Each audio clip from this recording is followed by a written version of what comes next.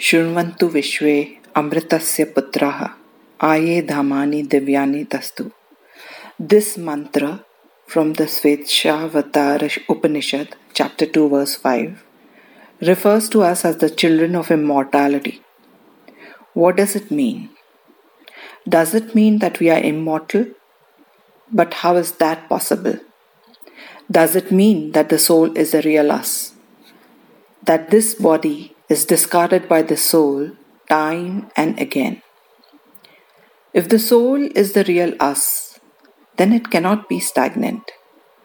It has to reach its purest form to be part of the supreme consciousness again.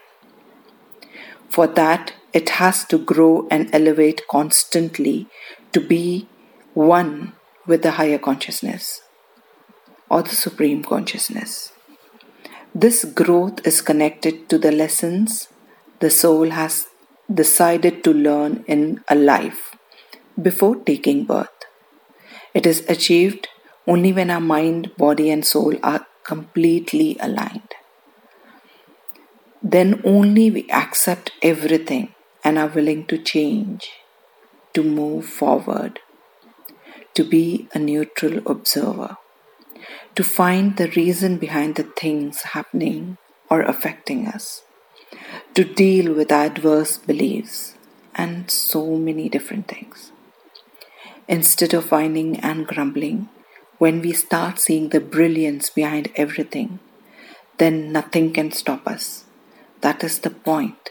We start to evolve, to adapt and use everything that is in the moment to take one step forward towards our final destination.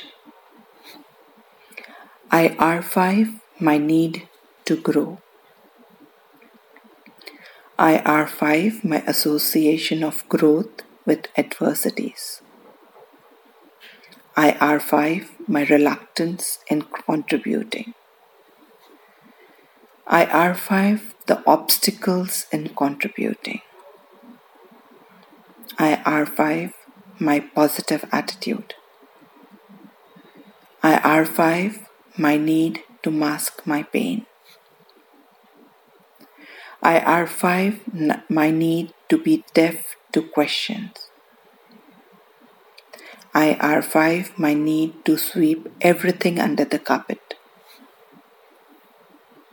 IR5, my need to escape. IR5, my need to fight and react. IR5, my need to throw a tantrum. IR5, my need for a stalemate. IR5, my stuck feeling.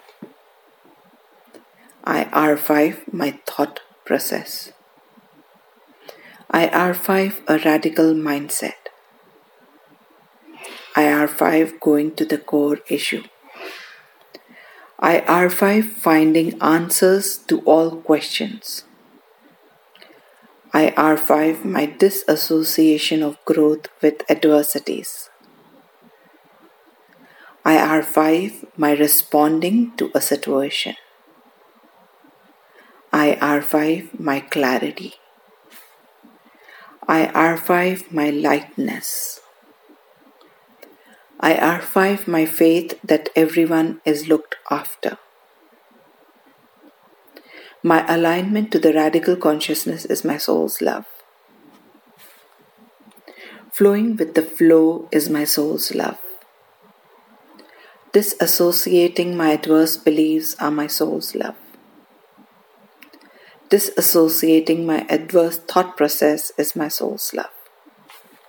And the affirmative action is I grow easily, effortlessly, and joyfully in alignment with my soul's purpose. Thank you.